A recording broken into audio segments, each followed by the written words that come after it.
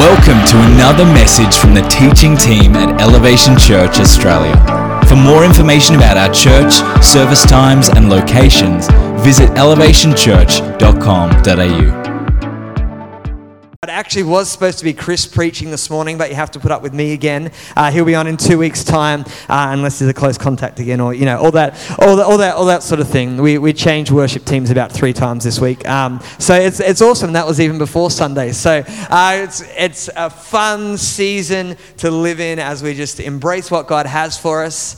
Go with the flow. Flexibility, adaptability are the key things at this time. But we're here this morning, and so we're in this week 3 series called Paradox, which is all about the paradox of Jesus Christ being the King and divine over all, but then also that he humbled himself as a servant and that he gave his life on the cross for us. And what a great concept to be speaking about as we start to move in and head towards Easter. And so I'll give you the catch up. It's not like Netflix, you can't press skip recap. So if you've been here every week, you just have to put up with it. But week 1 we talked about that Jesus is God. Sounds pretty simple, but it's actually pretty revolutionary that Jesus came and announced in the book of Mark, which is what this series is based on, that I am God. And not only am I God, but I'm God. I'm part of this, what we call the Godhead, or the word that we use is Trinity,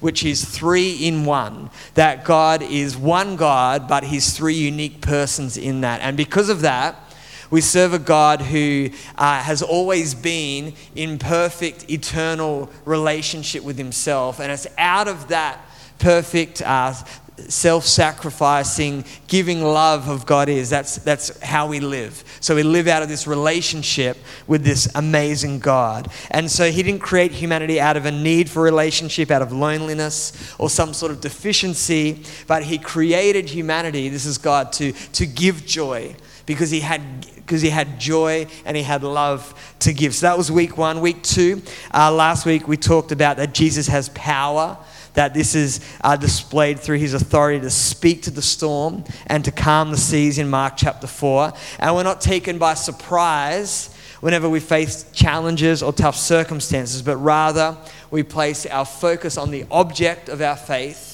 That's Jesus.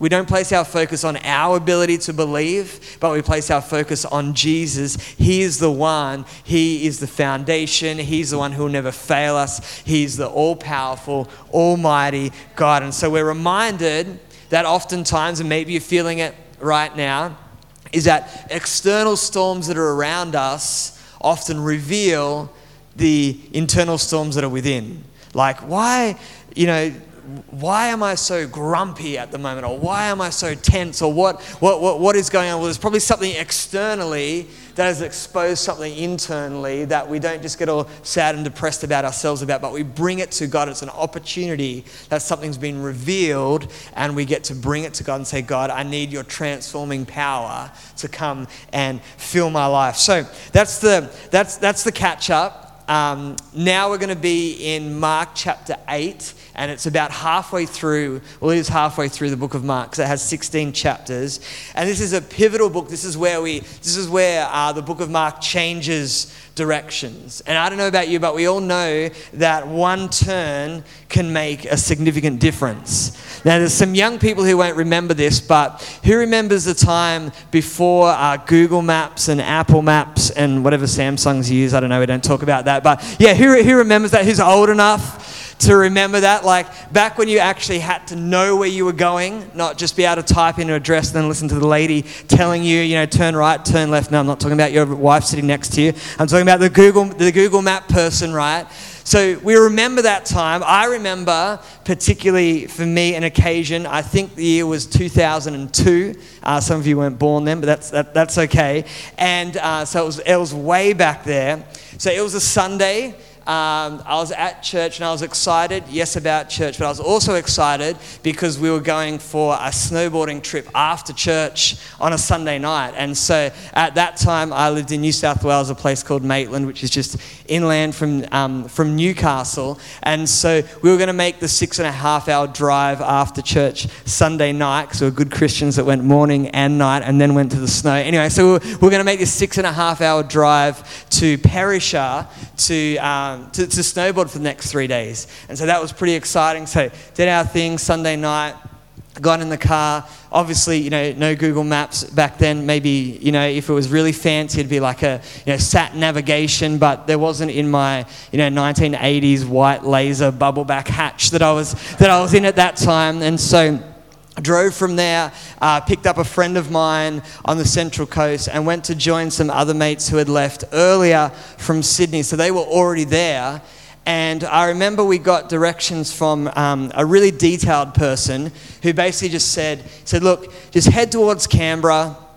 When you get near Canberra, you'll see the sign for Jindabyne. Take that exit and just follow the signs and you're there. And, being typical, young men, we're like, oh, we know where we're going, so we don't need to ask anyone. So just jumped in the car and went for it. And so I remember driving and it was getting late at night. We're coming up and we see the exit off to Canberra. And we're like, okay, no. Friend said, wait for the sign. And so we drive past the exit. We keep going. And keep going, and it's getting later, and it's probably, because we're a bit slow, because we're, 20-year-old men. And so we go along, and it's probably an hour past the Canberra exit, and we think, this doesn't seem right. Like, there's no sign yet.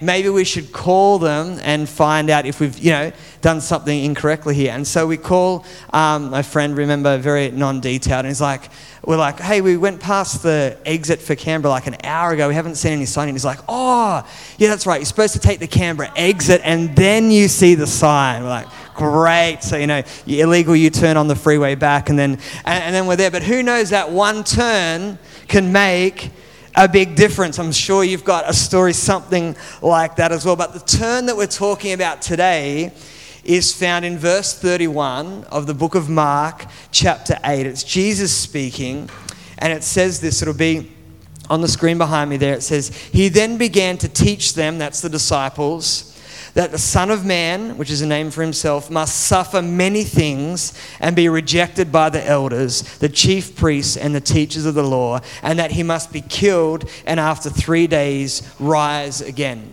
You see, we read that and, if we know the story of Easter, we know what's coming up. We're like, yep, Jesus died, came, rose again from the dead, no big deal. But for the people at the time, this was a completely unexpected turn in the wrong direction from their point of view. You see, the previous 4 verses, so just before that, we'll read them in a second, Jesus had been making sure that the disciples were on board with his teaching and he's demonstrating to them for the first for the first 8 chapters. So what he does is he asks them these questions. We'll read it now. So this is the previous verses. Mark 8, verse 27. Jesus and his disciples went on to the villages around Caesarea Philippi. On the way he asked them, who do people say I am? They replied, some say John the Baptist, others say Elijah, and still others one of the prophets. But what about you, he asked. Who do you say I am? Peter answered, you are the Messiah. Jesus warned them not to tell anyone about him. So this is Jesus. He's doing the midterm summary test. Okay, are my students getting what I'm talking about? And he's happy with the first part anyway. That was the summary of the first 8 chapters. Okay, who do people say I am? But more importantly, who do you say that I am? And Peter gives this revelation that Jesus is the Messiah. Now, Jesus hears that, but then he warns them not to tell anyone. Why would Jesus, I remember the Bible says that he warns them, not just like a little hint, not just implies, not just, he actually says, now don't tell anyone about this. Like, why would Jesus do this? Is he going for some sort of, reverse psychology type sort of deal where he's like, okay, if I tell them not to do it, then they will do it, and this will be great. I don't believe that's the case. I think that Jesus told his disciples not to tell anyone yet because they had only got half the picture of who he was. They understood that he was king, that he was Lord of all. They knew who Jesus was, but he was about to teach them in these next 8 chapters of Mark about what he was going to do. And the first thing they heard, they weren't too happy about. Remember, we just read it before, but I'll read it again. This is verse 31 and 30 through to 33. It says, he began to teach them that the Son of Man must suffer many things and be rejected by the elders, the chief priests, and the teachers of the law, and that he must be killed and after 3 days rise again. He spoke plainly about this, and Peter took him aside and began to rebuke him. But when Jesus turned and looked at his disciples, he rebuked Peter. "Get behind me, Satan," he said. "You do not have in mind the concerns of God, but merely human concerns." I don't know about you, but that's a pretty strong rebuke. Like, I've been told off before, but I've never had the Son of God call me Satan. I don't know about you, but it's like fairly full on, right? But then Jesus gives him the why. He says, because you are only concerned, Peter, with human thinking about how this will work, about how this will produce freedom and liberty for Israel that's been promised for many years. You see, beforehand, never before had anyone in Israel connected suffering with the Messiah. It didn't make sense. This Messiah that had been promised for years was supposed to come and defeat evil and injustice for all. And it seemed ridiculous to them that this Son of God, that this Messiah would come and rescue them and would have to die. That's why Peter rebuked him. See, no one wants to choose to suffer, to die, to lose or to fail. Peter, like all the other Jews from his mother's knee, had been told that the Messiah would rescue them. But then, if the disciples weren't already completely freaked out, Jesus goes on to teach this. This is the next verse, verse 34. Then he called the crowd to him along with his disciples and said, "Whoever wants to be my disciple must deny themselves and take up their cross and follow me. For whoever wants to save their life will lose it, but whoever loses their life for me and for the gospel will save it. What good is it for someone to gain the whole world yet forfeit their soul? Or what can anyone give in exchange for their soul? If anyone is ashamed of me and my words in this adulterous and sinful generation, the Son of Man will be ashamed of them when he comes in his Father's glory with the holy angels." I don't know about you, but that really did just take a big turn. You see, verse 35, Jesus is saying whoever wants to save their life, and the original word for life there, because the majority of the New Testament was written in Greek, and so the original Greek word there is the word psyche, which is where we get our word psychology from. It denotes your personality, your selfhood, what makes you distinct. And so Jesus is not saying, I want you to lose your sense of being an individual person. Jesus is saying, don't build your identity on gaining things in the world. That's why he follows up in verse 36 with, what good is it for someone to gain the whole world but lose their soul? You see, every culture points to certain things and says, if you have this, if you gain that, if you acquire this, then you'll have a self. Then you will know that you are valuable. See, oftentimes traditional cultures would say you're nobody unless you gain the respectability and legacy of family and children. Individualistic cultures tend to say that you're nothing unless you gain a fulfilling career that brings money and reputation and status. Regardless of the difference of culture, every culture says that identity is performance and achievement based. So this doesn't mean that the respectability and legacy of family is bad. It also doesn't mean that career and achievement and just getting stuff done is bad. But what Jesus is saying is that none of that is never enough to build the foundation of your life on. That's why I've mentioned, several times over the last month or so that we don't look inside to find our true selves. As much as, modern pop psychology and Instagram posts tell us, that's not where we find it. We find who we truly are. It comes from outside of you. It comes from the identity that God gives you. If we're going to use a fancy word, it's transcendent. It comes not from within us, but from somewhere else. That's our identity is found in God alone. You see, because when we place our trust in worldly identities, it actually puts you at the mercy of others loving and recognizing you. If I achieve this, I'll be recognized, and therefore that will build my identity, and I'll have something solid. Or if maybe it's more a traditional culture, if I'm marry the right person, or I have the right number of children, or this is where I am, then that will identify me as a someone. But all of those things rely on someone else. They all rely on something else telling us and giving us value. But the problem is that everyone and everything will fail you, but Jesus never will. That's why we look to Jesus for our identity. That's why we build our life on the rock that is Jesus Christ. You see, this thinking is completely radical. That's why the gospel is revolutionary, because he's a king who went to a cross for you, and therefore we can submit out of love. We can submit out of love and trust in him. You see, Jesus, he gave himself utterly for you, so that then we can give ourselves utterly to him. But you see, we have a choice to make. And even though we do have those, I'm sure we could all talk about those, decisive or key moments in our lives, that line in the sand where we stepped over and made a decision for Christ, or where this happened and we responded this way, and it set, a whole bunch of things in motion. Even though we do have those moments and those encounters in our lives, it's more about the choices that we make each and every day. The choice is this: will I take the turn with Jesus and embrace him not only as the Almighty King, not only as the miracle worker who's able to feed the 5,000, who's able to walk on water, who has the power over the wind and the waves, who raises and forgives a paralyzed man, who casts out demons, who heals someone else with a withered hand. All those things happened in Mark chapter 8.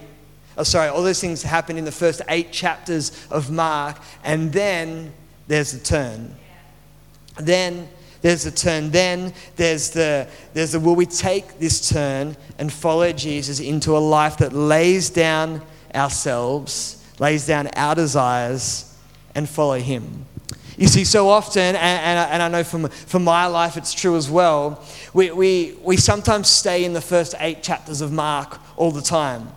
When we do that, we see Jesus as a powerful teacher or a miracle worker who can do things to make our lives better. So, I'm sick, I'm going to pray, God, heal me. I'm in a storm, I'm going to cry out, God, would you come and save me? And when we just live like that, even though we should believe God for miracles, we should be requesting Jesus to come and intervene in those situations. But when we just live there, what happens is Jesus becomes just an add-on to the life we have already built, and we just want him to come in and help us out a little. Can you just make my life a little bit better?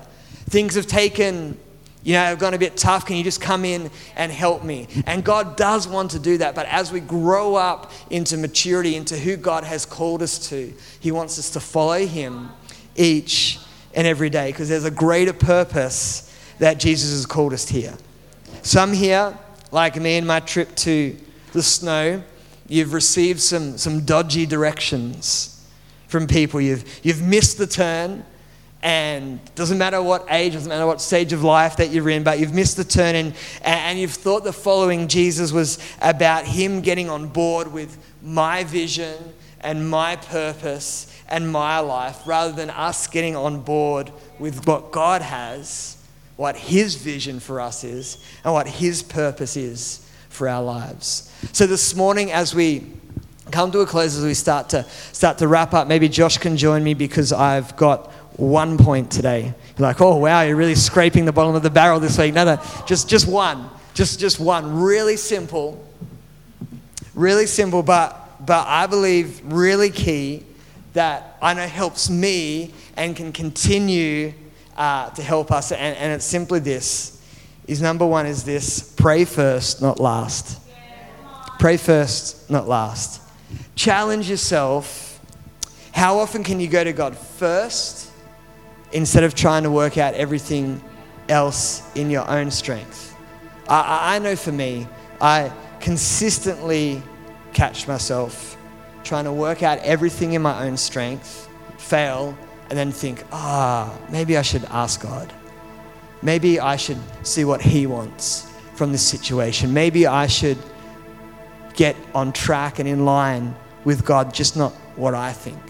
You know, maybe for you here in your family life, what are some areas in your family that you could bring to prayer first before trying to work them out yourself? In your work or maybe your study environment, is our first response to complain about people and try and, work it so they don't annoy us, or work it so, whatever the situation is? Or do we bring them first in prayer to God? What about with some friendship challenges that we might find ourselves in? No matter, teenager ones, adult ones. Who knows adults still have friendship challenges? What? Can you believe it? Come on, let's be honest, we do. But is your first step when you face one of those to find someone to talk to who will just agree with you and tell you how bad the other person is and what's going on is not fair and all those sorts of things? Or do you bring it first to God and allow Him to adjust the areas in your life that need to be adjusted? You see, prayer shouldn't be a last resort. It should be our first response. Not a last resort, but our first response. In fact, you know what prayer does? Prayer actually sets our response. It's coming to Him first, coming to God first, and saying, this is going on. And I find as I do that and then listen to His voice, what happens is He sets what my response would be. He fills me with His power. He fills me with His grace, with His strength to say, hey, this is the direction that I have for you. You see, most of the time when I go to God in prayer with a situation that needs to change, I don't often pray and then God says, hey, you know what? I'll sort it all out for you. Go sit on the lounge, watch some sport, eat a burger, have a great time. I've got this for you. That's not usually God's response to me. When I pray and I bring it to Him, He fills me with hope, He fills me with strength, but also He gives me a direction, or I feel a hint from God. Oh, okay, that was actually because I was an idiot. Okay, I need to change this or transform this. Or I bring it to God and there's just like a little key that opens up a situation. Okay, maybe I can go to that person now, or maybe I can do this, or maybe I can believe that God is doing this. Maybe I need something changed in my thinking, in the way that I've approached it before. Why? Because prayer should be our first response and our last resort, and prayer actually sets that response. You see, when we go to God first, what He does is He speaks to us about what we can do, but it's not in our own strength. It's fueled and it's led and it's directed by Him. The Apostle Paul, writing to the church in a place called Philippi, he writes this. It's in the New Testament as well. It's Philippians chapter 4, verses 6 and 7. This is the Message version of this scripture. He says, don't fret or worry. Instead of worrying, pray. Let petitions and praises shape your worries into prayers, letting God know your concerns before you know it. A sense of God's letting God know your concerns. Before you know it, a sense of God's wholeness, everything coming together for good, will come and settle you down. It's wonderful what happens when Christ displaces worry at the center of your life. Come on, how powerful is that? It's amazing what happens when Christ displaces worry from the center of your life. You see, my encouragement for you this morning is, as we take the turn with Jesus, as we understand that Jesus is not just, Aladdin, genie in the bottle, he's 3 wishes. First rule is you can't wish for unending wishes. Second wish is, never ending pack of Tim Tams or whatever it is. But Jesus is not like a genie in a bottle ready to just make our wishes come true. He has power. He has authority. He is the king. He is overall, but also he's a savior and a servant who humbled himself and went to the cross. And he invites us to take that same turn with him to the cross, to lay down our lives, to lay down our agendas, and to get on board with his agenda. So this week, I'd love to, and obviously we'd hope it continues after this week, but I'd love to encourage you. Can you challenge yourself to pray first, not last? Pray first, not last. I've found even recently over the last probably 18 months, and to be really honest, I probably used to think of some of this maybe, being a little bit too, super spiritual or something like that. But even like small choices, like really small choices, I've just found such a power in going, okay, God, what do you want me to do here? In this situation, in this, many of you know part of the work I do is in chaplaincy at a school. I know that sounds like churchy and ministry, and it sort of is, but sometimes I look at my list of students and I could have all the human ways to go through, well, this one, is facing this, or this is their home situation, or I saw this one 3 weeks ago, but, so I probably, I can go through all the human ways and the human ways to prioritize it, but often I find myself, okay, God, who is it for today? Who is it for right now? And it's amazing that when I do that and actually listen to God and his voice, something happens, and it was like the right person at the right time. So you might not be a school chaplain. We have a few in our church, so you may be. But maybe for you it's like you're a manager at work and there's 6 direct reports that you need to meet with this week. Maybe it's just saying, okay, God, who first? Maybe it's about them. Maybe it's about you. Maybe it's about an entirely different situation. Maybe you're a teacher in this place and I don't know, each week you have a focus student or something like that. Imagine if we prayed about that and didn't just go through a list, roll, I don't know how teachers do it, surname A through to Z. But imagine if we prayed and said, okay, God, who is it this week? Who is it this week? I don't know what your work role is like. I'm not sure if you're working or studying or retired or whatever it is. But what I've found is without being like over the top, like, drive to the end of the street. Okay, God, left or right?